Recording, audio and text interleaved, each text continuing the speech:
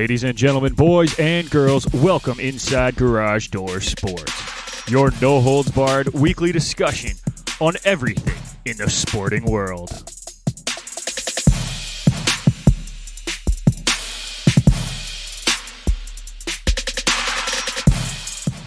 For all your news on hockey, baseball, basketball, football, soccer, and more, you've come to the right place. And now it's time for your hosts, Nick McVicker, Kyle Vardy, and Irfan Manji.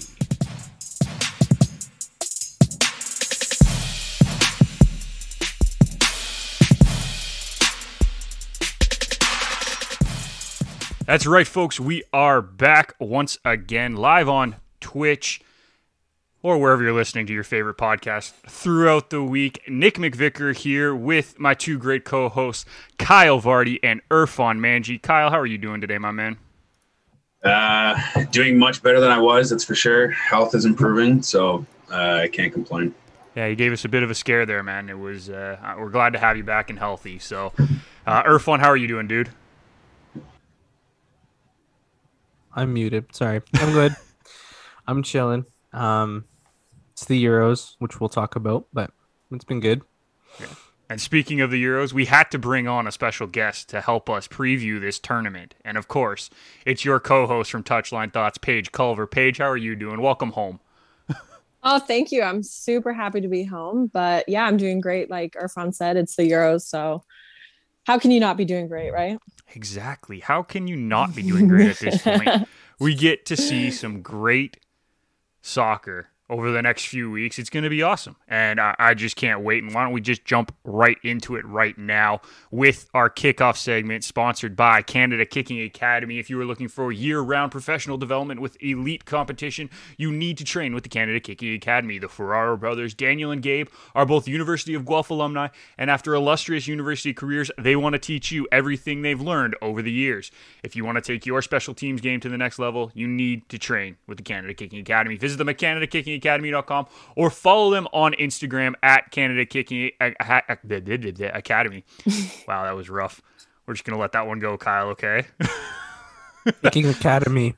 Apparently when I show up, he just forgets how to speak English. Let's get right into the Euro 2020s. And I want to know what you guys think is the biggest storyline to follow so far. And we'll start with you, Paige. Obviously, there's a lot of teams, a lot of great teams, a lot of great players. But what's the biggest storyline that you think people need to follow for this? Storyline, I think in general, we need to watch injuries because I think that's going to make or break the tournament. You know, you have players like Van Dijk who aren't even in the tournament with injured. De Ligt is potentially injured. So I think in general, if you can, for me, you know, that's going to be the big determinant, you know, even with Spain having COVID, things like that. So I think the health of the teams is going to be the biggest thing to watch. Fair enough. Irfan, what about you, man? What do you see as the big storyline to follow right now? I think Paige hit it right on the head there. It is injuries because you've seen these players play a full year. You've seen a lot of players unhealthy, right? For example, Kevin De Bruyne is not playing in his first game today. There's no Axel Witsel, right? So like the thing is that they've brought these players in, but we don't know what the status of these guys are. You can look at England as well with Jordan Henderson and Harry Maguire. Are they ready to go? They took up a roster spot. Was it worth taking up a roster spot? Maybe, maybe not. But I think you're worried about the health, and I think Paige hit it right on the head there. Yeah, it's the injury woes are the biggest thing, but there's going to be a lot of great soccer because a lot of teams are going to use that to their advantage and maybe surprise some of us. Yeah. Kyle, any big storylines outside of injuries? I mean, I'll throw something out that's something different, I guess. To me, I think the biggest story is, can England bring it home? I think that's the biggest storyline for me. Is it coming home? No. Who said it? That's the biggest was it George that said the same thing to us? Yeah, George said it. It's coming home, and we were like, stop. I even have my little England shirt on today, but I almost wore my jersey too. Glad I didn't. I mean, the biggest thing is they have a ton of competition to try and go through, but I would say arguably this is their best team in a long time that they're actually bringing to the table. There's still other players that they are missing for sure, but I would still say this is probably one of their better teams that they actually brought to the Euros. So it'll be tough, but to me, that's something to look out for and see if they don't choke, I guess is the biggest thing. Yeah, no, it's true. And England has probably one of the best squads that we've ever seen, and we'll get into that later, I'm sure, when we break down the groups. But my big thing to watch for this is what team is going to be the New York Islanders of the Stanley Cup playoffs, the team that just plays a perfect system, right? Not necessarily huge names. Like, if you look at the Islanders roster, I would not say they have any superstars on that roster. So what team is going to be the system team that surprises? Or if you want to go back in Euro history, what about Greece? Who's going to be the Greece of this Euro tournament and go all the way and win the whole thing, right? Like, that is what's interesting to me. And I don't know if I have an answer to that question. Kyle, you're laughing at me, but... No, I'm laughing because Irfan's Irfan's got an answer to that question. Irfan has an answer. Okay, Irfan, who would you like to say? It's the Italians. No, that doesn't count. The Italians are too good of a team to be the underdog. No, but listen. Okay, compare their team to the last three tournaments, and there's nobody that stands out that's going to say, "Oh shit, I'm actually scared of the Italian team." But they play a system. They play collective group soccer. They might be the Islanders, except a little bit better in terms of firepower, in terms of the ability to win, because they're a historic club for the last couple of years, and they come into the tournament as one of the most undefeated teams in the last 10 to 20 games, right? But if you're talking about a system similar to the Islanders that they play and they understand their roles and they're able to win a game, I think it's the Italians this year. And it was full preview yesterday in that game against the Turks. Fair enough. All right. Well, I don't really consider the Italians to be on the same level of the Islanders playing a true system, but I get what you're saying. But the Italians have a brand of soccer that they follow. Yes. Are you looking for what, North Macedonia? Is that the answer you want? Yeah. No, but I'm thinking maybe like a Welsh team gets hot, right? Because they play a specific system of counterattacking. Are you watching the game? Did Paige just say absolutely not? I'm thinking the Swiss, then I'm going Switzerland then. Sure, you could say Switzerland. You could not say Wales. Are you? No, I'm just saying like a team on that level, Paige. I was using Wales as an example because they were on my screen. That's the only reason I said them. Fair. But if you're watching the game, but I mean, we talked about it a little bit on the podcast earlier this week as well. And the boys had mentioned maybe Ukraine, Ukraine kind of being that team. Yeah. I tossed in Poland as a sleeper. It could happen. Yes. If Lewandowski starts scoring from half because they got to get him the ball first. Yeah, they'll be fine. It's okay. They'll do it. They'll be okay. I believe in the Polish team. All right, well, let's talk about individual players while we have the chance. If I said something like Croatia, what about that? I think they're a little too old. Considering they went to the World Cup final 3 years ago, I wouldn't really count that either. Okay. So why don't you tell us what you would count then? A team that isn't a perennial powerhouse. But that's not the Islanders. That'd be more like Montreal. Okay, like then Montreal would be more like, okay. Because like the Islanders literally came in. That's fair. No, you know what? You're right. That is a bad example, and I apologize, Kyle. You got me on that. So if it's Montreal, where they came in dead last in their division and they're now sweeping teams. Yes. Okay. Then I would agree. Yeah, you could look at somebody like Poland, who could surprise out of nowhere type of thing, or Sweden. Who knows? Like that kind of stuff, right? Like. I'm just interested because there's always one team that does that. I mean, we look back. I said Greece when they did it.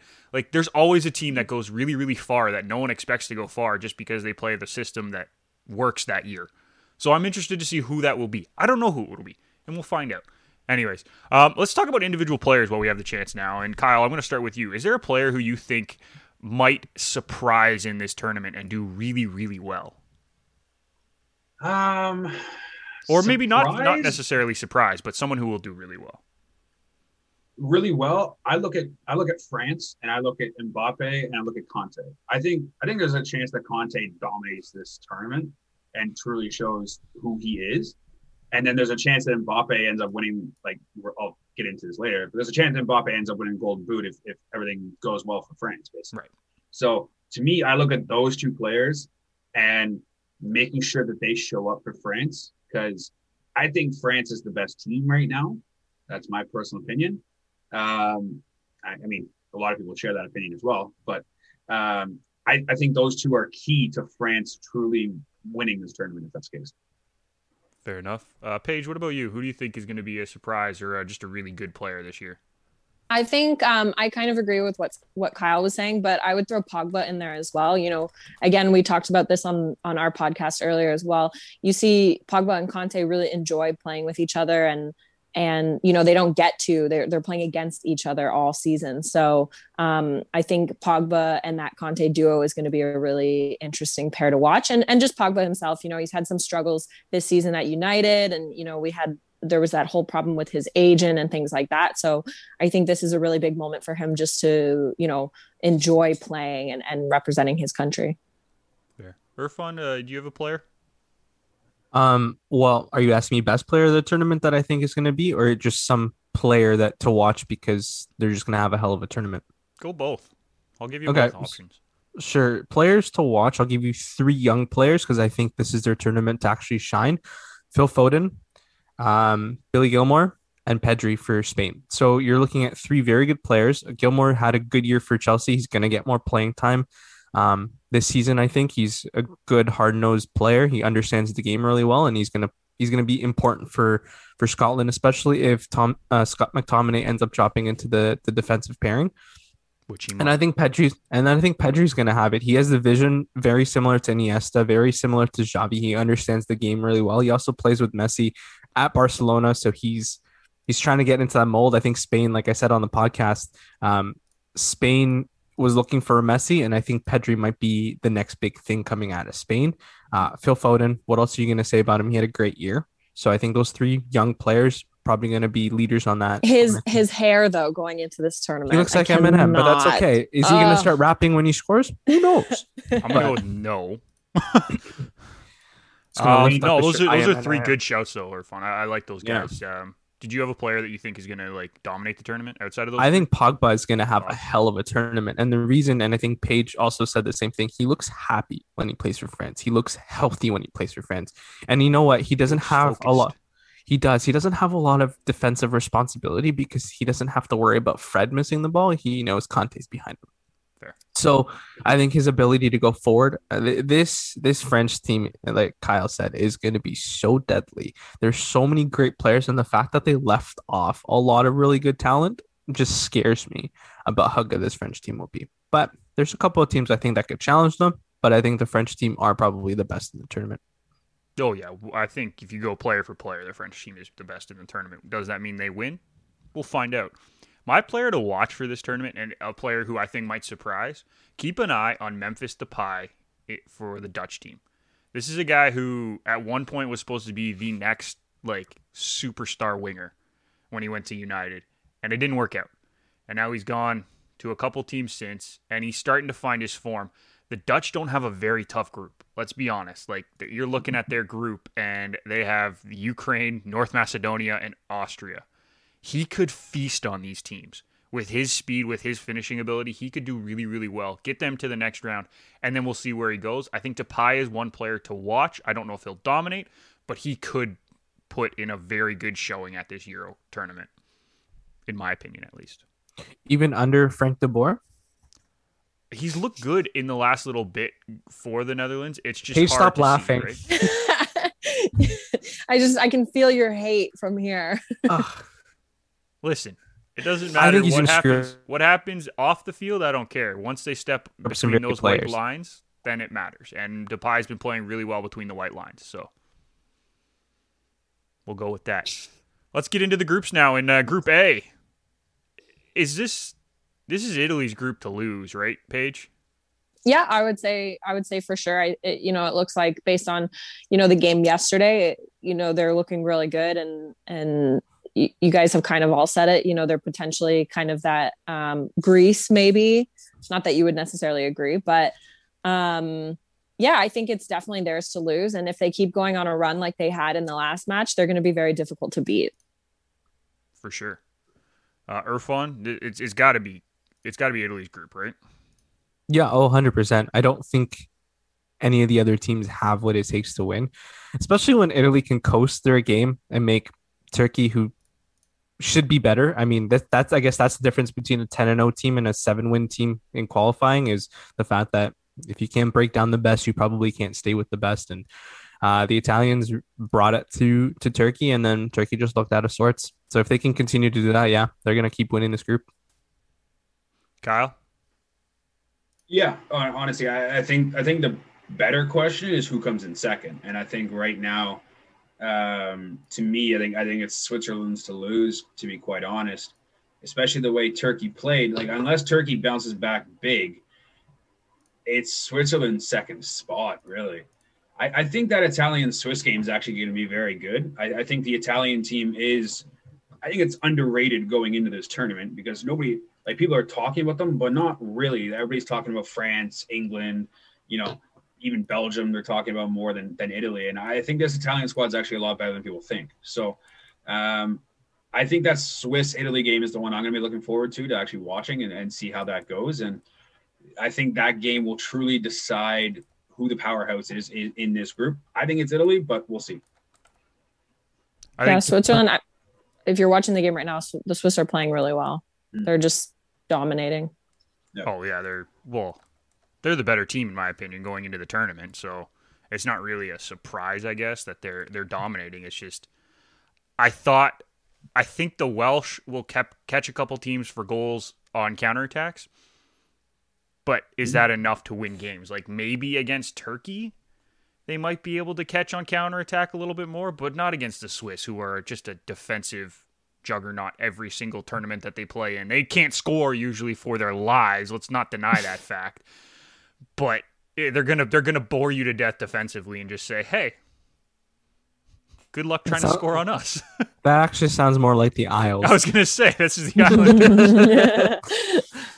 So I don't know. I think if we're looking at it, like they are, the top two teams are Italy and Switzerland, in my opinion. But keep an eye on Wales if they start getting counterattacking football in their game plan and start putting the ball in the net. They almost scored early. Like that would have changed this game against Switzerland had they scored that goal, Moore's header early in the game. But since then, they just haven't had anything. And Paige, you said it. Like they just don't have a lot of the ball, so they're not really dangerous at any point. It's right. And how do you expect to necessarily score goals if you're chasing all game, right? So yeah, and Switzerland actually look really good. Like you could say, maybe they're fighting for second place, but you never know in these tournaments. Like shit happens. So like Kyle was saying, I think that's going to be an exciting game, that Italy-Switzerland game. Yeah. On Wednesday, June 16th. I think the bigger story, like I know, Kyle, you said second place is the bigger story. I think third place might actually be the bigger story because let's not forget 4 of the third place teams get into the knockout round, right? So this could be a fight for a potential knockout round berth between the third and fourth place teams. So that could be very interesting down the stretch. Group B, headlined by Belgium, and no offense, but the B in this group stands for Belgium. They are clearly the head of the pack in this group B with Denmark, Finland, and Russia, but they're coming in hurt. We talked about it already. De Bruyne missing the first game. Yuri Tielemans is missing the first game. Those are 2 key players usually in this Belgian squad. Now they're playing Russia. Irfan, do you think it's going to affect them in the first game, missing those 2 big guys, or are they going to still get through Russia no problem?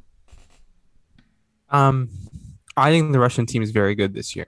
For some reason, they've found their attacking football. They're not as strong as they used to be, but they still have a good system. And I think if Belgium doesn't find a way to get an early goal, if Lukaku doesn't get an early goal, for example, I think the Russians can upset in game 1 of this tournament. And that's scary to say, but with a Belgian team that's not healthy, I'd be very worried playing this Russian squad because they've come in hot. They've played good football. They understand their roles, and that's the most important part of these short tournaments is if you can understand your role and understand what you need to get to win. There you go. That's probably the best thing I can say out of that. I think the Belgian side collectively is better, but what sort of Eden Hazard are we going to get? And that's the biggest question. Can their captain come out for them? If not, I think the Russians can actually surprise all of us today. Fair enough. Kyle, what do you make of this group outside of that first game? I know obviously we're looking at a Belgian squad that's hurt, but can any of these teams dethrone Belgium at the top of this group, or are they going to go through? I have Belgium going through. As Irfan said, like the biggest thing, I guess Irfan and Paige, as what they said, biggest thing is health. That was actually a very nice goal, by the way. It's health. That's the biggest key, right? So, I honestly, I think I have. It's weird. I have Denmark as number two. I think that Danish squad altogether is a very solid team as a cohesive unit, basically. Russia did play well in the World Cup in 2018, but that was also on home soil too. So I think they also had a little bit of an advantage in that aspect. I'm not knocking the Russian team by any means. I'm just trying to more make my point as to why Denmark is two and Russia is not two. So I do think no matter who comes in third in this division, they will go through as one of those third place teams. I think whether it's Denmark or Russia. I don't think Finland truly has a chance in this division. I think it's me, Belgium 1, Denmark 2, Russia 3. And Finland 4, unfortunately. Yeah. Paige, what are your thoughts on this group? No, I agree with what everybody's saying. And I hope this first game without some key players doesn't dictate the rest of the tournament for Belgium, because I know you can see, and I've said it before, you know, these tournaments and football in general is all about momentum, right? And you don't want to have potentially like a first bad starting game because you're missing some of your players, your first opening game. But I mean, I agree. I think Belgium's here to win it. And I'm a huge Belgium fan. They're always my dark horse, even though Irfan said they're not technically a dark horse. They're my dark horse. So I'm always cheering for them. And yeah, I don't think Finland really stands a chance. I mean, depends what kind of Pukki we get coming out. Potentially, you know, maybe a couple goals here and there. But I would say it's between Denmark and Russia for that second place spot. So we'll see what happens. And I mean, Paige, it's very hard to call them the dark horse when they're ranked number one in the world. I know we had this argument before too, but yeah, okay, they're ranked number one, but on paper, I don't think they're number one. You look at France, you know, how do you Denmark or Belgium compared to France? On paper, France is going to take it. So yeah, they're ranked number one, but they're not, you know, everyone's number one pick in this tournament. No.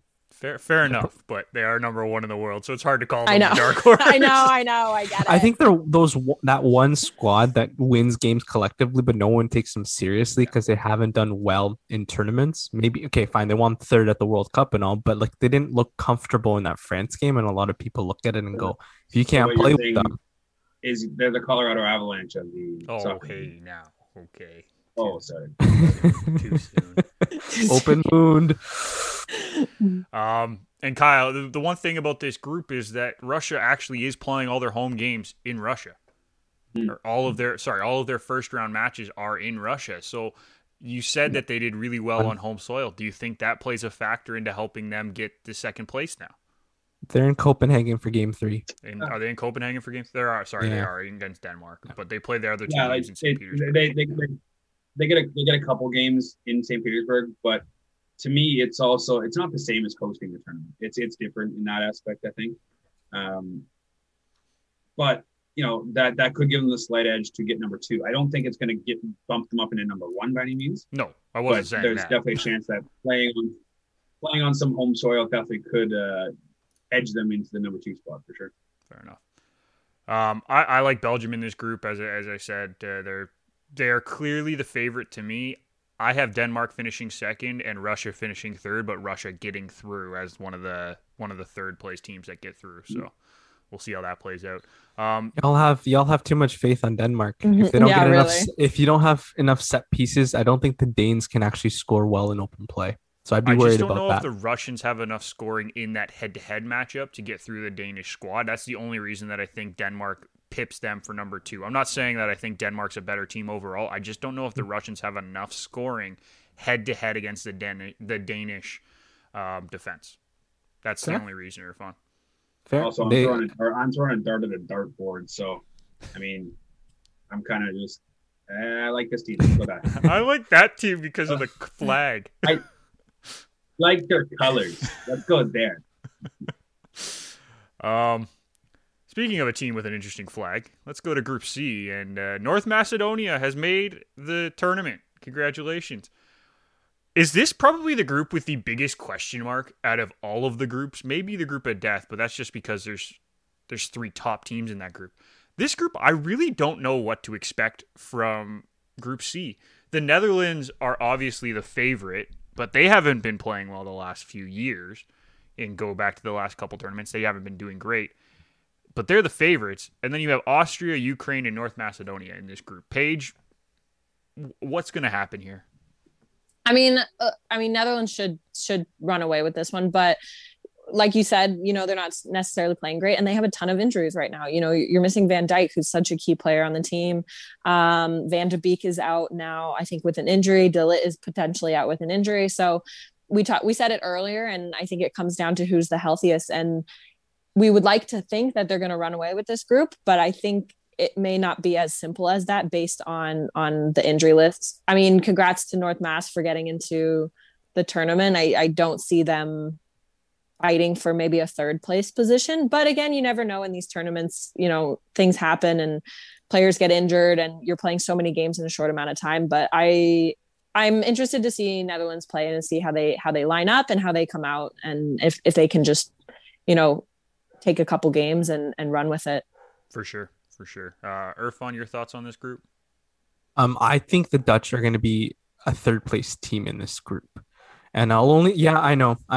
But they'll make everybody's like, I'm sure he has a reason. I just don't know what it is. They'll make the next round, no doubt, because I think this might be the second group of debt, quote unquote, because we don't know what's going to happen. I think there's enough talent, but I think, talking to Kyle a couple of days ago, I think he got it in my head that I think the Ukraine team is better than than I think they are. And the only reason is again, when you talk about identity in a short span of time, I think the Ukrainian side understand that they're not going to blow anyone away, but they're also going to play good soccer. So I think, and I also believe that Austria might be a little bit better than people are giving them credit for. I think with the flexibility that David Alaba gives you to play in 4 different positions, I think you can rotate them around enough to cover any gaps that this Austrian team has. So I don't know what I'm going to get out of the Dutch squad. And again, I'm putting a big question mark on a Frank de Boer team because I've never seen them do well when he's coaching them. And that's probably the reason I have the Dutch in third. And I shouldn't be disrespecting them this low because I think they're a very good squad, but there's so many question marks. I don't know who's going to be their best defensive pairing. Is it going to work? Is it going to be clean? I don't know. And especially when you're playing a team like North Mass that understands that they might not win a game and they decide to take you for speed, you know what? Yeah. You might actually lose this game. So sometimes that's the hardest team to play, is the team with nothing to lose, right? Exactly. So that's why I kind of have them in third. I do have them making the next round. Don't get me wrong. I just don't think that they'll be able to outplay Ukraine or Austria, who have figured it out and are actually healthy. Okay, fair enough. Kyle, you want to round out the Group C conversation? See, I want North Macedonia to do something, and I think we all do at this point. Yeah, they have a win over Germany recently. So they've been playing well, but I don't have the faith that they're going to make it through, right? Well, and honestly, the Euros is something different than a play-in game trying to get in there. I get that, but to me, I could see them sneaking into third. I do have Ukraine. I have Netherlands first. I have Ukraine second. I think there's a chance North Macedonia upsets and becomes that third spot. Do they sneak into the next round? I don't know about that. I want to see them. To me, they're like the Cinderella story. They are the Wichita. They're Wichita State out of the NCAA tournament, right? Like they're that type of team where it's one of those, nobody has them going anywhere, and all of a sudden, if they show up and they play as a team, and that's what they're known for, is they're not big names, but they play as a team, and it's one of those. To me, that's the interesting part. As a better, North Macedonia to finish third is pretty good money. So fair enough. Well, it's also funny. Like you look at the FIFA rankings. Austria and the Ukraine are ranked 23rd and 24th respectively. So that match is going to be good. Netherlands is ranked 16th. Like those 3 teams are going to compete. I just have Netherlands winning because I believe in the attack of the team, not necessarily the injured defense at the moment. So we'll see how it all plays out. Moving on, Group D action. And I mean, we're gonna see a rematch of the World Cup semi here between Croatia and England in Game 1. And then after that, those two teams are walking the rest of this group. I don't see the Czech Republic and Scotland competing with those two. So, A, Kyle, who's going to win this group? And B, who's going to finish third? Oh, sorry. I'm just watching the goal, potentially not goal. It's offside. That's just me. I honestly think this is England's. I think this is England's to lose, to be honest. And it's weird to say that because I don't trust them. I don't trust them. Like it's one of those. I don't know. I do think Croatia is definitely number 2. I think they are, as you said, they've had much success recently, in previous years and stuff like that.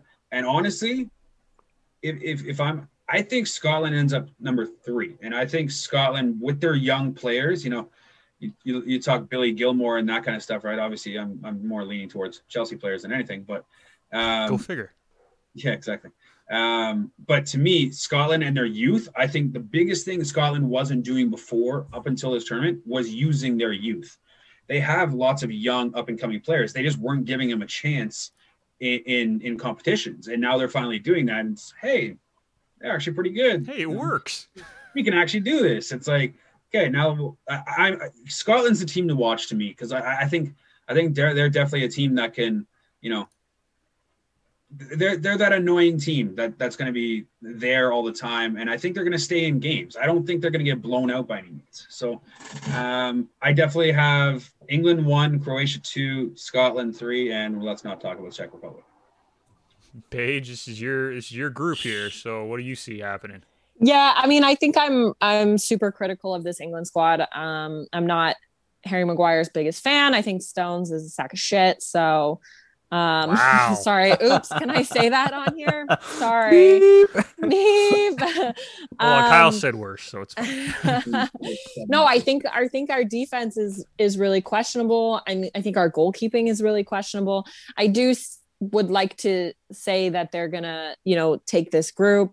I agree with Kyle, and I think Scotland is here to work and here to show up and potentially, a third place team. I think they could pinch second. I think Croatia's getting up there in age, Madrid's getting up there. I think they're a little bit slower. They're not that same, World Cup champion team that we've seen. So I would like to see England take it. I'm a little bit biased, but I could see Scotland. I would like to see Scotland maybe pinch second and the Croats go third. But I agree with everything Kyle said as well. Can we just say how much fun will that second England game be against Scotland in Wembley? Like that would be insane atmosphere. Something that we don't get to see over on this side of the pond. Let's be honest. Right. Irfan, are you in agreement? Is England taking this group? I mean, they should be taking this group, but this sort of reminds me of the 2010 World Cup when England was paired with Algeria, the US, and I have to look this up, Slovenia, right? So it's a very similar sort of esque group. Like Algeria sort of reminds me of what Scotland is this year. Like they have very good players, like guys like Riyad Mahrez at the time, and you're like, cool. And then Slovenia sort of has that Czech Republic feel, and the US has that Croatia feel. And England was supposed to go ahead and win that group easily, and they struggled in their games. They didn't look good in those games. And mind you, this was the team that had Steven Gerrard, Frank Lampard, Wayne Rooney, guys like that. So you expected them to do better, but this England squad comparatively, I think, is a little bit better. They're younger and they're a little faster, but I have that feeling where if England doesn't show up, they might not win this group, which is actually really good if they don't win this group, because then if they do win this group, they won't have to face a team like Portugal or Germany, who finished second in Group F. And I know I'm looking forward to this, but if England has any chances of bringing it home, you don't want to win this group, which is a weird thing to say because everyone right. No, I know, but like I mean, yes, they're gonna win this group because they're a better squad. But if they finish second, don't be disappointed, because I think for them it's better not to face Portugal or Germany in the first round of the round of 16. That's all I'm saying. But I think England's gonna win this group. You can have anyone get second. I think like Paige said, Scotland can pip it. I think they're good enough. Having Robertson and Kieran Tierney on your left side is actually very, very interesting. going forward and playing defense, I think those two are very good. You look over at the Czech Republic with Thomas Sušek in the middle. This Czech Republic side is not getting enough love that they should. I think they have a very good brand of attacking football. They're a little bit more adventurous, and that's not something you say about the Czech Republic, because usually they have a striker that's going to do everything, and then that's it. And then the Croatians, they're old. Are they going to be able to play? Are you going to run through the attack through Luka Modric, for example? Is that going to work? I don't know. I think if you can put a Jude Bellingham on Luka Modric for the entire game, I don't think the Croatians will do anything to England. But that remains to be seen whether the Croatians can actually beat the Czech Republic or the Scottish sides. Fair enough. I actually like this England squad. I know you're a little critical of them, Paige, but this is probably the best English squad we've seen in a long time, in my opinion. I think all the way through the line, you have very, very strong players. I'm surprised that you said you're not confident in the keepers. I know they've made mistakes, but that was also when they were super young. We're now looking at a very experienced Jordan Pickford and a Dean Henderson who played in the Premier League up until this year consistently, and then he was behind De Gea this year at United, obviously, and got some great run in, and I think he's going to be the number one keeper at United next year. I think he should be. So these are two guys that are really good, and Stam Johnstone had a great year in the Premier League this season. I know his team didn't do necessarily great, but he looked really good. So you got three keepers who I think could run with it, and then Chilwell on the one side or Shaw, followed by Trippier or Walker on the right. That's a strong wingback pairing. And yeah, are we confident in Stones and Maguire as a center back? Together? No. I'd much rather Stones with someone who, can mark. But right. I'm not going to say it's the worst center back pairing England has had in a long time. So I think the defense is better than a lot of people are giving credit for. The midfield is where I have a lot of questions. Outside of Jordan Henderson, they're really, really young. Can that play a factor into making mistakes? And the offense is just stupid good if they want to be. If they're on, sure. Kane, Rashford, Sancho, Sterling, Grealish, Foden are all dominant players when they want to play. Right. My biggest thing is can we put it together? You look at a team like France. I don't mean to jump ahead, but France, they have just as many, if not more, high quality players, and they look cohesive. Absolutely. I don't know if that's necessarily the same for England. Yes, we have, I think, the best team we've put together ever, but can they actually put it together? That is my biggest question there. Fair enough. I have England winning the group. I have Scotland finishing third and Croatia finishing second just because of experience. Scotland does make the knockout round in my head, so we'll see how that goes. Moving on, group, I'm going to call it the group of S, but it's actually group E. It's the group of S because you have Spain, Sweden, Slovakia, and then Poland. They just happen to be in the wrong pot, unfortunately. It's a PS3. Ooh, good one. Wow. All right. I get one every show. We're going to let that go. Irfan, we'll start with you. What happens in this group? Because it looks like it could be very entertaining. This is four teams that probably could compete with each other. Oh, I think so. I think this is one of those groups where three teams are coming out of it. I think there's enough quality out of this group that we can see in any order with Poland, Spain, and Sweden. I think the biggest question mark is the COVID bug for Spain and Sweden. How does that impact their flow? How does it impact their starting lineup?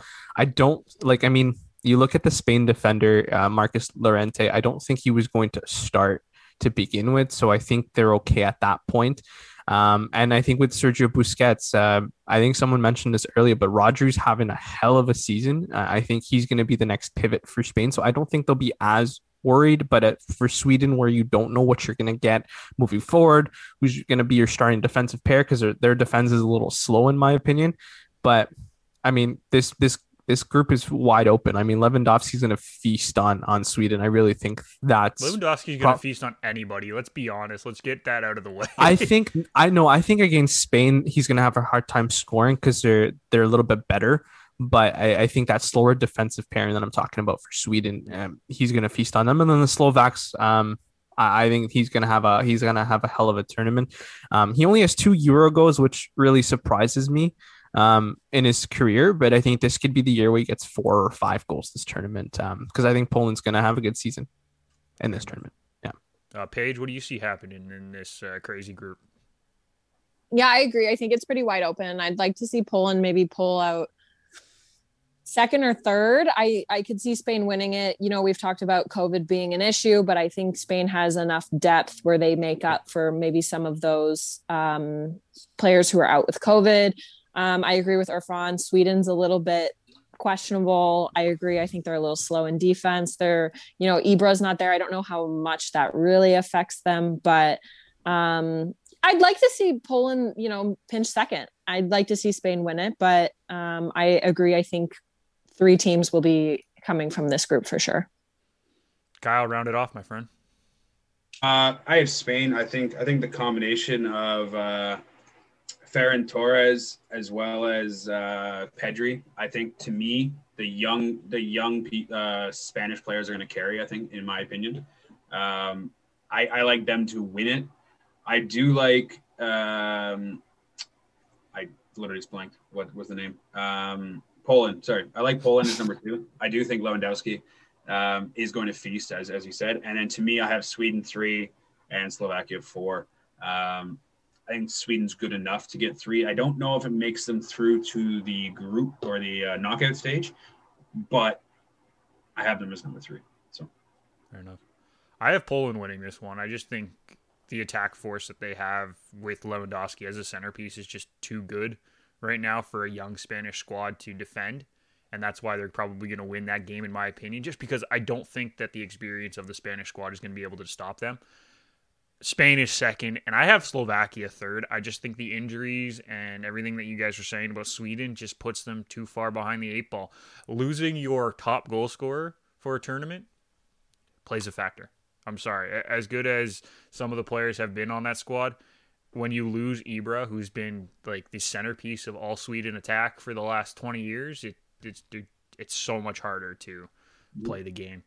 All right. We are finally up to it. Group of death. Are we seeing a giant bow out early, Kyle? Okay, I'll tell you. I have France Germany as 1-2. I'll say that. I have Portugal as number 3. I think the German midfield is going to carry them through. I think that's why, in my opinion, Germany is actually going to go through. Also, the fact that they have all other substitutes, basically. Like, they have Havertz basically coming off the bench, who potentially could start for the majority of countries. Potentially. No, he could start for the majority of countries. Sorry.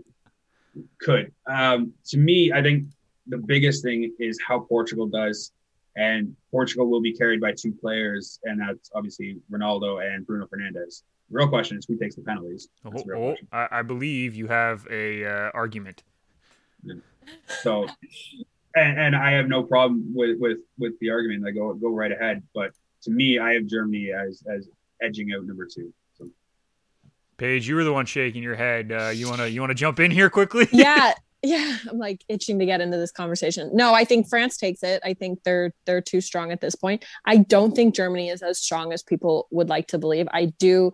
On our podcast earlier this week, we had Kyle. He's a big Portugal fan, and after listening to him talk through Portugal, their lineups, he's like diehard, knows them inside and out, knows what they ate for breakfast. So, and I think Irfan could probably attest to this, but, you know, he's saying they've got so many young players coming through and they don't necessarily need Ronaldo to be a dominating team. And they almost played better without him on the field, I think is what he had said. And I agree after, you know, looking at it, because I would have said Germany as well, but I would like to see Portugal come through in second. I think, like we said, France is just too strong.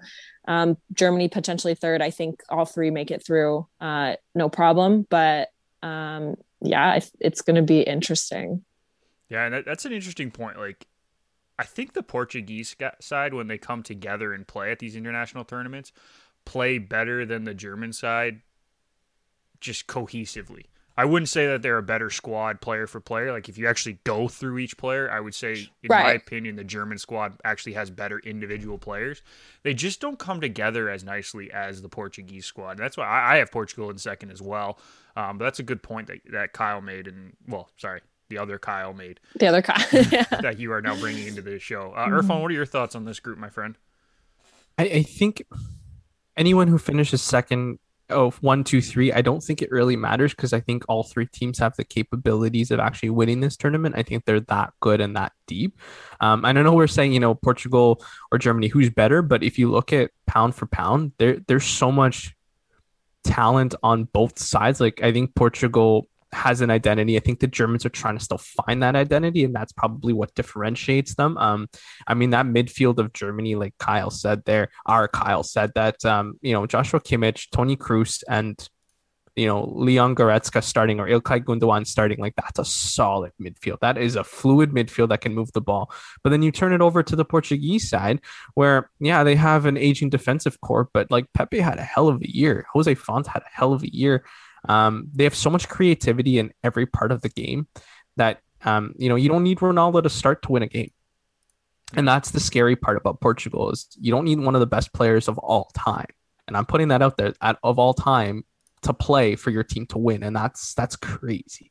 I think the French win this division, but I don't think, or this group, sorry, but I don't think it's going to be that bad for any team to finish second or third, because they're going to make it. Like, it's going to be, everyone's going to hit up on Hungary. Everyone's going to beat them, unfortunately, which is sad to say, but then they're just going to have to make sure that they don't get injured when they play each other. And I think the French side, they're going to win this group with like 5 to 6 points. And then you have, the Germans and Portugal with 5-4, whatever that sort of mark is. But I think the Portuguese are going to play for draws because that's something that's worked for them in group stages, and it's going to work for them again. I think this group is just very, very good, and I'm hoping to watch every game for sure. Fair enough. All right. Well, we're now up to the predictions point, and Kyle, start with you. Champion, Golden Boot. Keep it short, keep it sweet. Let me know who's winning. Champion, France, Golden Boot. I would love to say Mbappe, but honestly, I think it's going to be Lukaku. Sorry, who? Lukaku. Okay, sorry. I couldn't hear. I was trouble hearing there for a second. Oh. He didn't want to hear it.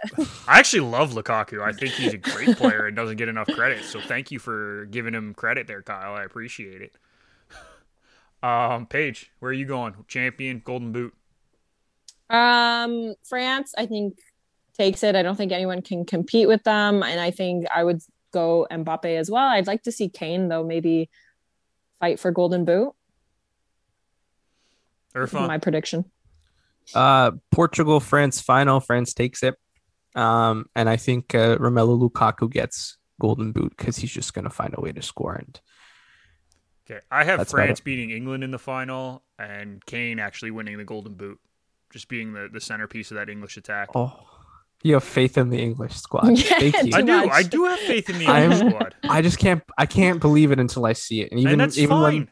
I can't either, but I have faith. I have faith. I just have faith to get to the next round, and then my faith goes, all right, well, now you made it somewhere. That's all I can ask. Fair enough. All right. Well, that'll do it for our kickoff segment. It was a long one. We apologize, but this was sponsored by Canada Kicking Academy. Visit them at CanadaKickingAcademy.com or follow them on Instagram for more information. They are great guys over there. Don't forget that anytime. We will be back right after this with some MLB foreign substance talk. Paige, thank you for joining us. We really appreciate it. Anytime you can jump on. Yeah, awesome. Thanks for having me. And we will be right back after this. Hey guys, it's producer Jake here from Betting House, the Garage Door Sports Network's ultimate degenerate gambling podcast. Catch our episodes weekly on Apple, Spotify, and Google as we bring you banter, laughter, and of course picks for all sorts of games throughout the week. Give us a follow on our socials at Betting House Pod, where you can catch all our bets each week, as well as some bonus content.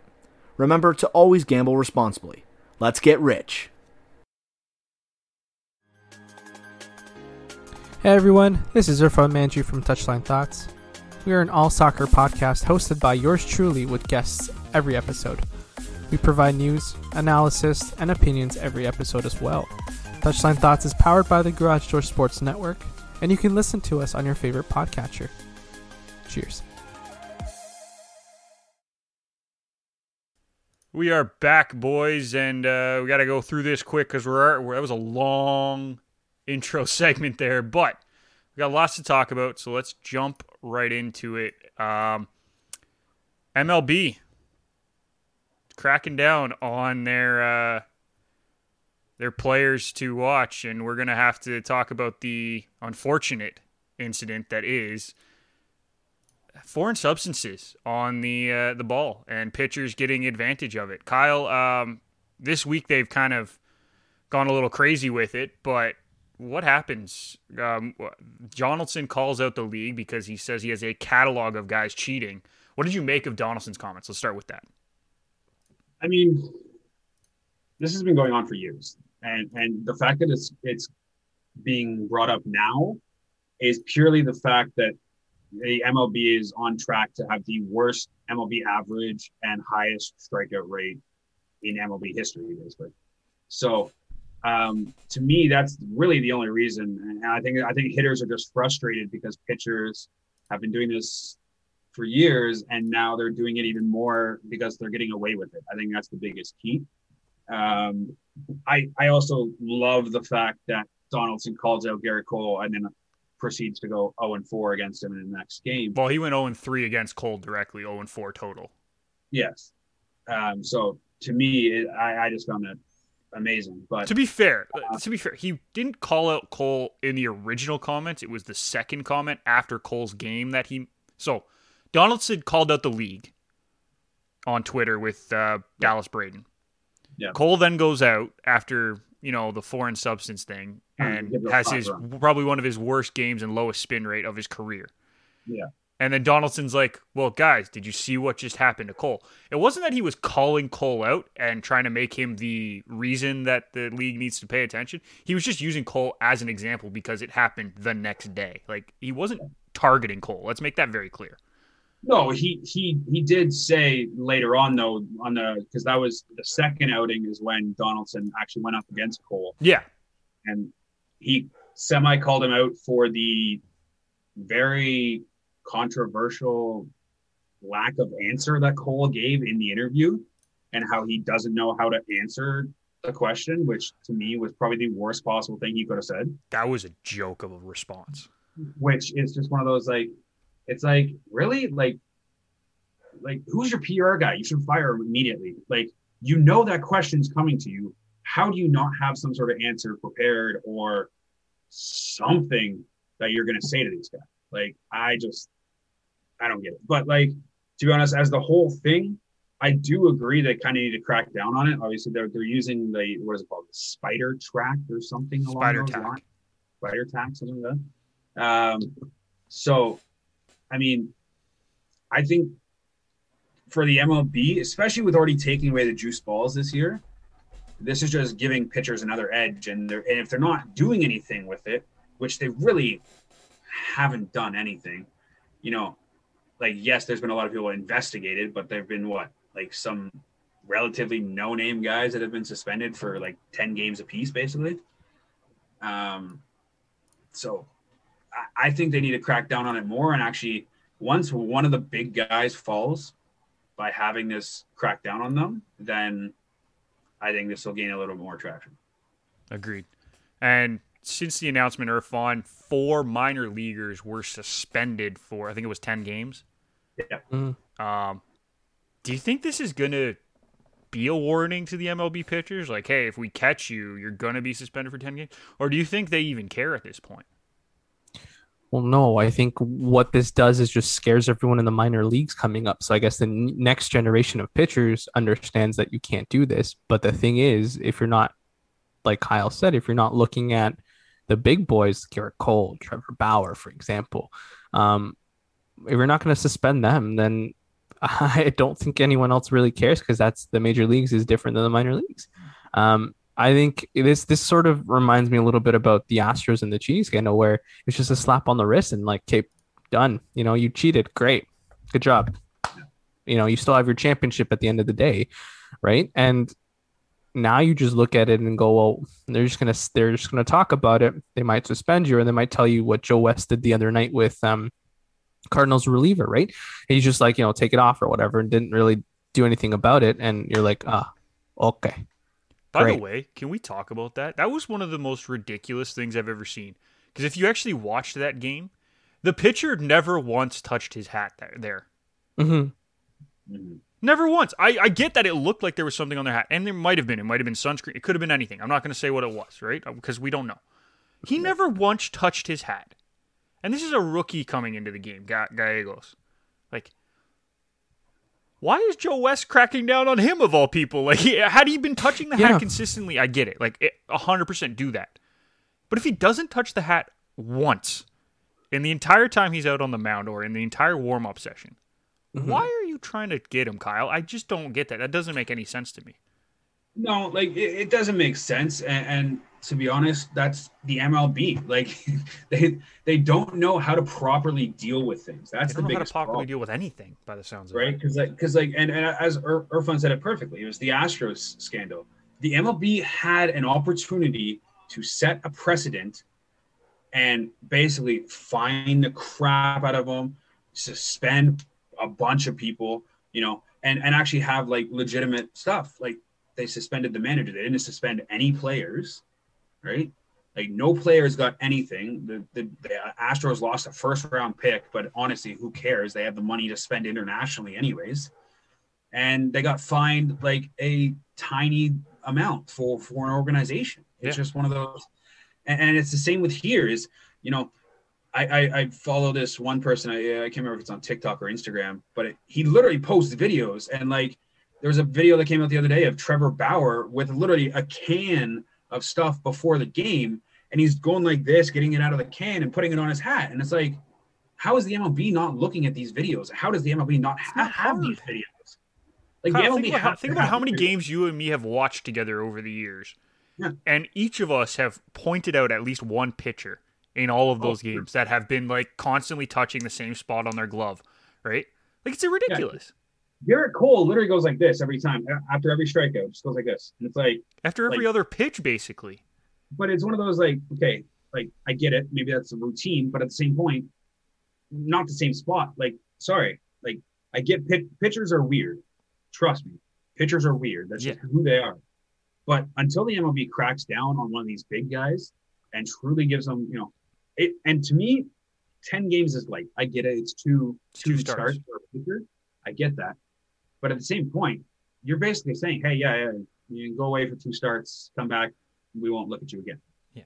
Like that, like that's the thing. Like unless they start cracking down on these people and call it like basically like the NHL where it's a repeat offender, where so it's every 10 single and then start, 25 and then 50. Well, exactly. And like that, like kind of like what they do with the PEDs, right? Where it goes 80 games and then it's 160 games and then it's banned for life type of thing, right?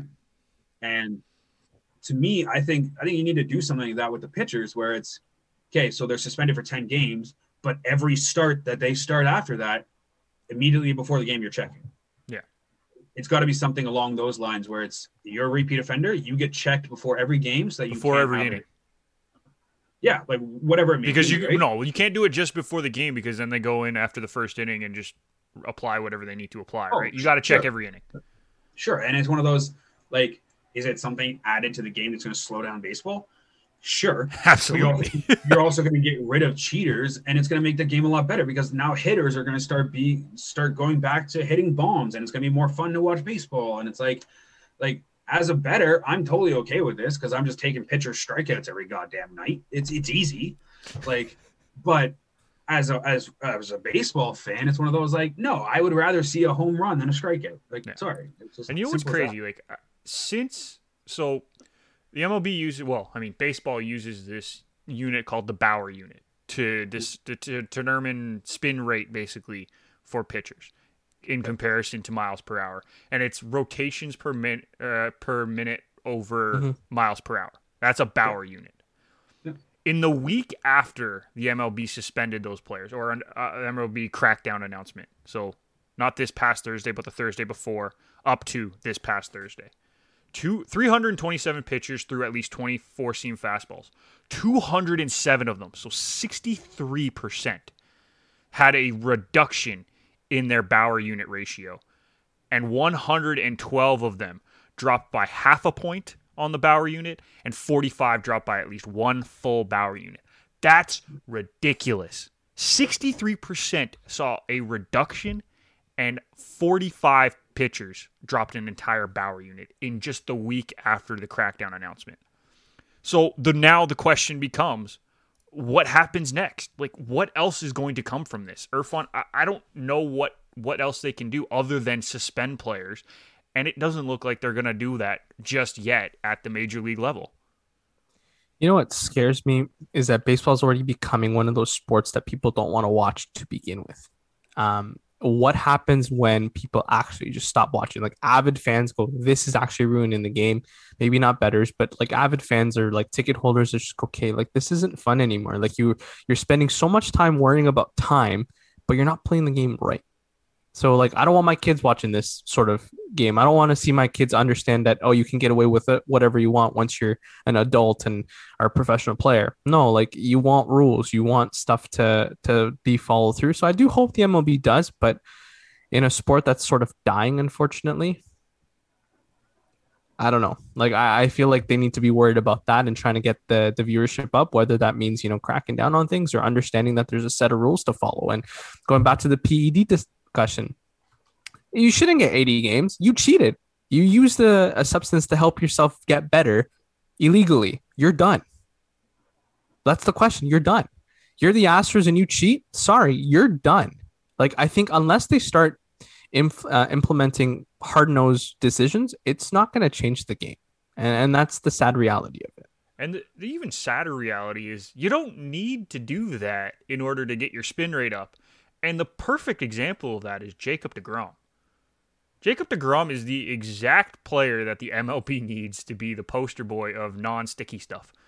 Because this guy has increased his velocity every single year over the past 3 years, which then increases his spin rate, which means his Bauer unit goes up. Yep. And he's just gotten better and better and better. Like, it's insane to watch him pitch. And you never see him reach into his glove or reach onto his hat for anything. So, Kyle, what does the MLB need to do to get pitchers to act more like DeGrom and just try to increase their velocity as opposed to reach for the sticky stuff in the bag? Okay, good kid. Sorry. No, but honestly, it comes down to different aspects of truly trying to improve velocity in different aspects, right? So you look at, like, a while ago, Steve Delabar used the big weighted ball and added 3-4 miles an hour onto his pitch, right? He was down low 90s, and all of a sudden he was throwing 96 because he uses weighted ball. So it's like there's other ways around it. And, it's not to try and take away from anything that pitchers that aren't using this stuff, but it's one of those, you have to find different ways of getting better. And if you can't cut it, then sorry. Like, you shouldn't have to add, a foreign substance to try and pitch in the MLB. Like, I get that's what you want to do, but if that's what it comes down to, like, and Irfan nailed is, the MLB's just got to crack down and basically not take no for an answer. Is essentially what it is. They have to, suspend them, fine them, whatever it may be, make it so that it's not worth it for them to use it. Yeah. The next question, though, and this is one that I'm now, if you're on the hitter side, we've seen an increase already this season in players hit by pitches. Yep. It's slight, but there's been an increase. If we're taking away their ability to grip the ball with the sticky stuff completely, are we going to see an even bigger increase in that, Kyle? Like, would you be scared? Because these guys are still going to be throwing fast. Like, that's not going to go away necessarily. It's just the spin rate and ability to grip the ball and actually control it might go away. That might be something that the hitters are like, okay, maybe we need to just, like, slowly dial it back until these guys figure out how to control the ball on their own. I mean, yes and no. I think the other counterpoint to that is the pitchers won't have as much control, so there might be more fastballs over the middle of the plate. So fair, so it's one of those. I think MLB hitters are just like, hey, we want level playing grounds. So if you take away this foreign substance, I don't give a crap if I get hit by a 94 mile an hour fastball. If I can then two at bats later get a 94 mile an hour fastball dead center down the middle of the plate because he doesn't know where to throw it and hit a bomb, right? So I think, though, they'll take the hit by pitches if that increases to increase the, home run potential or even just getting on base. Because like, as I was saying, the MLB is on track for the lowest batting average in MLB history. So which is saying something, right? Obviously there's something up. And, it goes back to taking out the juice ball already. They took the juice ball out, so there's home runs less. And now all of a sudden there's extra substance. Now the pitchers have the advantage compared to the hitters who had the advantage in previous years, right? So it's just get a level playing field. That's the biggest thing. Irfan, did you want to add anything before we move on? Or? No, I was just gonna say the same thing about the juice balls, but I think Kyle got it. All right. Well, let's head on over to the NHL, boys, and the semifinals are set. We now know who the final 4 teams are. And I mean, I think this goes without saying, but are any teams truly a surprise after watching them play so far, Irfan? Yes. The Habs should not be in the Final Four. But hold on. What the hell? Listen to the question, though. Watching them I heard play your in the question. playoffs, are they truly a surprise at this point? Yes, I still think they are. Okay. I still think they are. I don't think they've been the best team out of the North Division. I think the Leafs kind of fell flat, and that's the only reason why Montreal's even here. Okay, I was being nice, okay? I was in the hospital, and I didn't even watch the game. So let's put it that way. Kyle knew what was. Kyle, you didn't even need to watch the game, Kyle. Let's be honest. You saw Game 7. You knew exactly what was going to happen. I watched the first period. I was like, no, I'd rather go to bed. I'm good. Yeah. So, but no, Irfan, you're right. Honestly, the Habs are, to me, still a surprise team, and I think it's more because I don't know if the Habs won the series against the Jets or the Jets just didn't show up because to me, the Scheifele thing threw them off. Mm-hmm. The Habs won Game 1. Yes. Deservedly won Game 1, yes. I would say Price stole in Game 2, probably, is what I would say. Yeah. But other than that, Hellebuyck played okay, maybe. Mm-hmm. Shit. Hellebuyck Honestly, was awful. crap. Who knows? like it's one of those Leafs fans are all great. Hellebuyck wasn't awful. Hellebuyck was fine, but the team in front of him was awful. Well, he wasn't able to steal the game. That's the problem. And that's the thing. That's the difference. It doesn't help when your team gets outshot every game by Montreal. No, but even then, Price stole Winnipeg a game, maybe 2. Hellebuyck never had a chance to steal a game for Winnipeg. And yes, I get Winnipeg didn't play great in front of him, but there's some games Montreal didn't play great, but Price stole it for him by playing so well. I get what you're saying. I'm just saying, you can't blame this on Hellebuyck because he never really had a chance to steal a game because the team in front of him was never really in the game, in my opinion. I think Game 2 was the only game that they were sort of in, and Price stole that one for Montreal. Game 3 and 4, Montreal was the better team. I think the biggest thing is Winnipeg needed Hellebuyck to steal a game. Yes. And the Jets needed him to steal a game and switch momentum around, and it never happened. And I'm not blaming Hellebuyck for the series. The Jets played like shit. That's simple as that. Yeah. Right. And that's what it comes down to is I don't know if the Habs won the series or if the Jets lost it. And I'm not trying to take away anything from the sweep, right? Montreal did their thing. They scored their goals. Then they moved on. No problem. But the Jets did not look like a playoff team in general, let alone a team that swept the Oilers in the first round. Exactly. It didn't look like that team that, bullied the Oilers. They kind of just were like, well, we lost Scheifele. I don't know what we can do. And it's like, well, you have a fantastic group of forwards. You should be able to do something more with that. And they didn't give any support to their centers didn't really exactly show up, in my opinion. Stastny took dumb penalties when he got back. Yeah. Pionk was the only one trying to do anything for half of the series, and he wasn't great. Well, and I love Cheveldayoff's comments after, by the way. Oh, we need to work on our defense a little bit. I'm sorry, your defense was the only reason you were in a couple of those games. Your offense looked awful. Well, I was looking back at that Laine Dubois trade, now it looks terrible for both teams. We were hoping it was going to be a Johansson for Jones thing, where it's like, oh, it benefits both teams, right? Obviously, looking back at it now, obviously Columbus got the better end of it, but looking at the Laine Dubois trade, both teams lost. Both teams lost that trade. Neither one of those players did anything. Dubois looked good in the regular season and then disappeared in the playoffs, probably because he wasn't playing the Leafs. That's probably the reason why. But that means everyone disappears in the playoffs when they don't play the Leafs in the North Division, but except for Suzuki. Yeah. But I mean, so we're saying Montreal is the underdog and that kind of stuff. But the biggest thing is, I love their chances against Vegas too. Like and we'll if get they into were that up against, for sure. if they were up against Colorado, I think Colorado's speed would have killed Montreal. Mm-hmm. Right? But Vegas is kind of that combo where Vegas took away Colorado's speed, but they also have the size to compete with Montreal and go back and forth with that.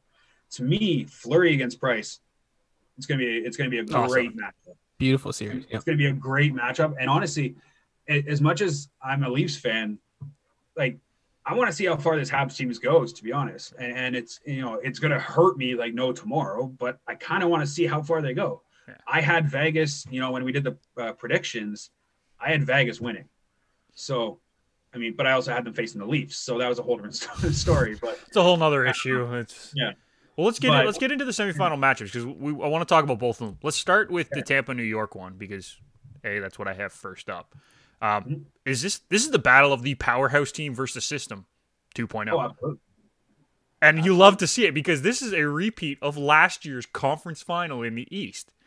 And we saw that was a fun series. I know it went exactly how everyone thought. Tampa ended up winning, but it was still fun to watch. This is a different Islanders team. They are scoring goals at a rate that they've never scored goals at since the 80s when they won 4 in a row. Like this is a scoring team all of a sudden. Varlamov has looked pretty good. Yeah. I wouldn't say he's looked fantastic, but he hasn't had to because of the system that they play. Irfan, is the Islanders team this year better prepared to play this Tampa team? Oh, of course they are. I mean, you look at, like you said, the biggest thing, they found a way to score goals. And not just like, hey, our best players are going to beat your best players. No, scrappy goals. Goals that you want good bounces off of. And I go back to the Boston series in game 3. Boston's up 1-0, and they get that lucky bounce. The Isles do off the boards. You get Clifton and Lazar going out of position. And who's there? Matt Barzal's there to tuck it away, right? And that's the sort of thing that the Isles didn't get last year in the playoffs, was those bounces. But like smart bounces, they're putting pucks in the right location and they're getting the bounce that they need, which is something that you need in the playoffs. And I think that's great. And going over to Varlamov, what you just said, he hasn't been, lights out, but he's also kept them in games. He's also been able to save. Like we talk about what Hellebuyck couldn't do for the Jets, but Varlamov's done it. He's made big saves when the Isles look like they couldn't get out of their own zone. When you're going to play a Tampa Bay team, you need that. Because I think the bolts are going to come in waves. Aside from Boston having 1 or 2 lines that are going to come at you, now you're going to have 4 lines that are going to come at you, and that's the difference that they'll have to face. So I think, yes, this Isles team is better prepared this year. And you know what? If they pull out a surprise, I would say it's not a surprise because I think this Isles team is built to win. Yeah, Kyle? No, I 100% agree. I think the biggest thing is the Islanders are the team you don't want to play. That's the biggest key, right? They playing with house money. Both them and the Canadians are playing with house money at this point. Oh, 100%, right? Islanders were the team that, you're like, who's going to score for them, right? That was my biggest question, was who's going to score? Turns out everybody. Right? And we weren't worried about the goaltending. Their defense were always good. Their goaltending was always good. But who the hell was going to score? And it's, as you said, literally everybody. Like anybody, you put a name on the list, he's probably scored. Except Comrade. He's on the first line, man. Give him some love. How is that possible, by the way? Uncle Leo. Playoff Leo. Yeah. But honestly, it's one of those, like, to me, if I'm any team in the playoffs, the Islanders are the last team I want to play right now because they are hot, they are scoring, and they keep the puck out of their net. That's the biggest thing, right? So I think Tampa kind of ran into a New York Islanders light team in Carolina, but Carolina didn't know who their goaltender was going to be. So that's... Well, they should have, but that's a whole other issue. Yeah, that's a whole other issue. But to me, I think this is going to be a great series. I could see this easily going 6-7 games and each team going back and forth. I do think Tampa takes it just because of Tampa's depth. Their third line of Goudreau, Coleman, and Gord is arguably the best third line in the NHL, right? And it's one of those like any of those players could argue you could bump them to the second line and you would have no problem with that. So to me, that Tampa team is just so deep. But it's going to come down to Vasilevsky. Vasilevsky didn't look great in the first round. And, he definitely bounced back against Carolina. But I don't know. The Islanders team, they're a pesky team. And they're one of those teams where it's like, I wouldn't want to go into the Islanders barn right now and try and play a game because those fans. That place is rocking. Those literally shaking. Yes. Quite literally. It might fall down. It might fall. Sure. It might collapse. But if they win the cup on home ice, that building will collapse. New York will fall. The building will collapse. It's not even close. But yeah, so I mean, we'll see how this goes. I still think Tampa takes it, but this could be a lot closer series than people think. For sure. Let's move on to the other one, and it's Montreal, Vegas. And I think really the question is, can Carey Price continue this Canadiens run? As good as the team in front of him has been, he is going to need to take another step in the right direction here for this team to have a chance against Vegas, because Vegas is just that much better than I think the teams that they have played so far. Not that the Leafs weren't a good team, but the Leafs weren't the Leafs in the playoffs. No offense. They just weren't. No, the Leafs were the Leafs in the playoffs. That's the thing. Sorry. They weren't the Leafs in the regular in the playoffs. Yeah. They weren't the Leafs in the regular season. Yeah. So can the Montreal Canadiens continue their run? Can Carey Price steal some games here, Kyle?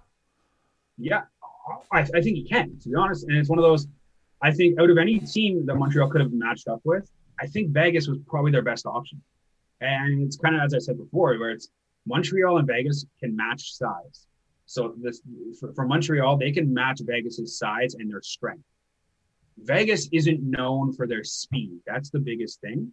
And that's what killed Montreal in the regular season, right? Vegas does have speed, don't get me wrong, but they're not known as a speed team. They're more of a structured, big, physical, get in on the forecheck, steal the puck type of team, right? And I think that's where Montreal can kind of hold up a little bit at least, and then rely on Carey Price to steal him a couple games. I think this series is going 6, to be honest, and I think Vegas does ultimately pull it out, but I'm saying don't count out Montreal quite yet. Just they're the underdog. They're the grease, as we were talking about before. They're the grease of the NHL playoffs right now, where it's they're on a roll. They haven't trailed in a game for what? 7 straight games. Yeah.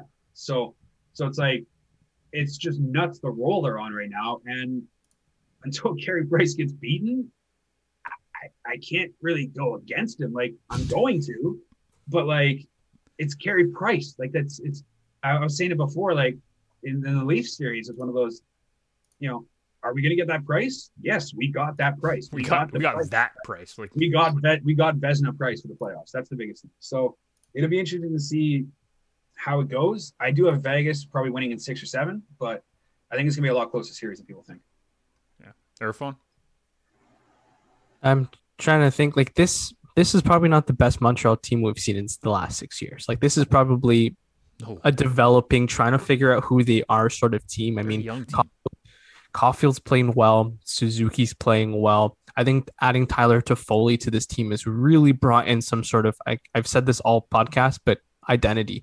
And I think that's the biggest thing is if you can figure out what your roles are and what your team is, there you go. Like, and I think having guys like Corey Perry and Tyler Toffoli and Shea Weber and I think Ben Sherrod, they kind of just found a way to get this team going the way they want to go. But that being said, I think Vegas is a better squad. I think pound for pound, I think they have 4 lines that can shut you down, and they can play 2 different types of hockey. They can play a fast game and then play the way they played against the Avs, or they can play a heavy game, which to me, this Vegas team reminds me of the 2012-2014 LA Kings, where they were fast, they were heavy, but they could play either style, and they bring it to you. I mean, you look at that Chicago series where the Hawks at that time were East-West, and LA's like, all right, we'll play you East-West, and they were able to beat them. So I think Vegas wins this series. I think it'd be interesting to see how Max Pacioretty comes back to Montreal. Is he able to produce back where he started his career? Mark Stone, who's had a good record against the Habs in his career as a Sens player, does he get to do that? Does Carey Price get psyched out? Those are big questions, but I think that goaltending matchup between Fleury and Price is just going to be fun. 2 goaltenders who've been the two of the best goaltenders. I mean, they've been fun to watch. I mean, aside from Fleury making a few gaffes at the puck and trying to catch a puck instead of blocking it out on the Brendan Saad goal, which just blows my mind. Yep. But I think, playoff price, and that's what the Habs are always banking on. Let's get to the playoffs, and we're going to get playoff price.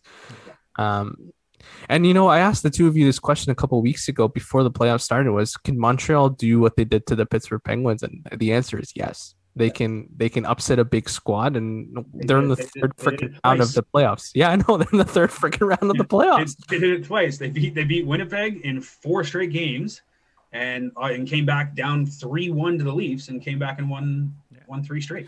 So I know I shouldn't be, ignoring the fact that they could actually potentially win this series, but I mean, if you look at that Vegas Colorado series, that was probably the best hockey I've seen in quite some time. I think Vegas is going to the finals after this. Yeah. I think the one thing that Vegas needs to watch out for is 1-goal games in this series. And the reason is that in the playoffs so far, Vegas is 2-2 in 1-goal games. They lost both of their 1-goal games against They won 2 1-goal games against Colorado, lost 1, and then lost 1 1-goal game against Mini. Montreal is 5-1 in 1-goal games in this playoff run. That stat is astounding to me. That includes overtime or regulation wins. 5-1. If Montreal is in a 1-goal game, I would put big money on them every single time.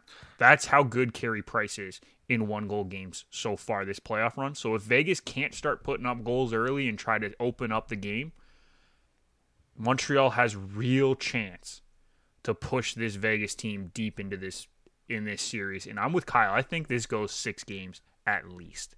This is going to be a lot of fun. But I think the real question is the Vegas Tampa series inevitable at this point? Is this what is going to happen, Irfan? Well, considering I predicted Tampa to win from the start of the season, I think I still have to run with that. So I'm going to stick to it. I think that's valid, as long as they're alive, I think a Tampa Vegas series is going to be fun. And I do want to see it. I think it's 2 juggernauts going against each other. But again, don't be surprised if the Isles win, because system hockey in a short span of games actually makes sense. You can't just go run and gun. You have to be able to play a system. You have to be able to play some sort of style. And I think the Isles have that. And in terms of Montreal, they are the weakest out of the 4, unfortunately.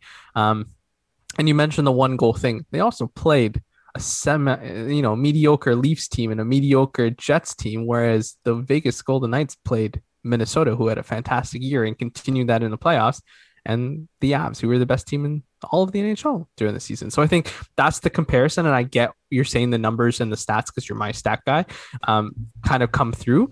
But, I mean, I don't think Montreal's played a Lion yet. They haven't played a champion yet, like a built team to win a championship. So, I mean, I take that with a grain of salt.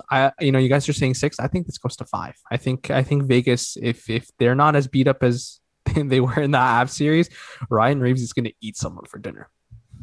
Fair enough. Kyle, quickly, Vegas, Tampa, inevitable series? I think that's the ideal series, because I think that's going to be the most entertaining one. I could 100% see Islanders, Vegas as well. I don't see Montreal coming out. If they do, all the power to them. But I definitely think it's Vegas versus Tampa or the Islanders. Yeah. So. Same here. Well, boys, it's time to wrap it up. I know Kyle's got things to do. Yep. Got to go get a dog.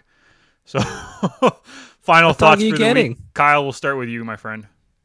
Final thoughts. Honestly, kind of hate it, but sports are winding down. Obviously, Euro's picking up, but basketball only has a couple series left. Hockey only has a couple series left. So, not as much action-packed sports. So kind of disappointing on that end, but also very interesting conclusion to the series, the season. So, kind of interested to see where the NBA goes. Obviously, TJ has been a Nuggets fan recently, so that they're not doing too hot against the Suns right now. But tell him to stop cheering for teams that he wants to win. They do better when he doesn't cheer for them. Right, Teach? Yeah. So we'll see how that goes. But I'm excited for championship. We're in the semifinals now, I guess we call it in hockey. So, kind of interested to see who comes out. So. Yeah. Irfan? Sports are winding down. Like Kyle said, I think, the playoffs have been really interesting. I mean, teams that are going to surprise you are playing well, and teams that are injury riddled, they're playing well. Like you mentioned the Nuggets there. Unfortunately, they're playing a better Suns team, which is okay to lose to, because I think the Suns have been the best NBA team in the last year, including last year's bubble. So you know what? That's not a bad thing. But the NBA playoffs have also been really fun. The end of that Mavs Clippers series, that was great. That was a great game 7. So I hope we're treated to more of those sort of close matchups. I mean, the Bucks and the Nets has been interesting. Game 3, when the Bucks won by 3, like that was a great game. So I hope it continues. Yeah, agreed. It's just going to be fun. And with the Euros, we had another championship as well. My final Olympics thought, too. Sorry, Olympics are coming up as well. Yeah, I'm worried about the Olympics, but that's a whole other issue. Yeah. We'll discuss that at a later point. Yep. My final thought for this week is media, get your head screwed on straight. I don't know if you guys listened to the Nate McKinnon post-game press conference. Yeah. What kind of media member asks a question regarding, you guys have done a lot of thinking, a lot of game planning. It looks like you're thinking too much out there. Do you think you just go out and, not think and win the game? What? What kind of question is that? Do we know who the reporter was? I'm sure it's been announced. I'm not going to throw anybody under the bus necessarily. No, I don't know who it was. That's what I was asking. You have to get your head screwed on straight. This guy just lost a game that knocked him out of the playoffs. Yeah. What do you think he's going to say? And Wait you know till what? Locker clean out. Full credit to Nate McKinnon. He did everything right. He just said, no, next. Yeah. Didn't want to get involved. Didn't want to give this guy a second question. He just moved on. And that's hard to do when his emotions were probably running sky high after being knocked out of the playoffs again. 100%. But man, come on, guys. It's the end of a series. What do you think the guy's going to say at that point? Oh, yeah, if we just don't think we're going to win a game. No one's ever going to say that. So get your head screwed on straight. Let's get it going. That's a tire fire more than a final thought. But I'm going with it for my final thought this week. That'll do it, boys. Another great show. Thank you for Paige for joining us to preview the Euros. It was a very long show. I apologize to anyone who's been listening this whole time. TJ, I apologize. I know you want to get your dog. You can go get it now. We will be back next week with another episode of Garage Door Sports. But until then, thank you for listening, and we will see you next time.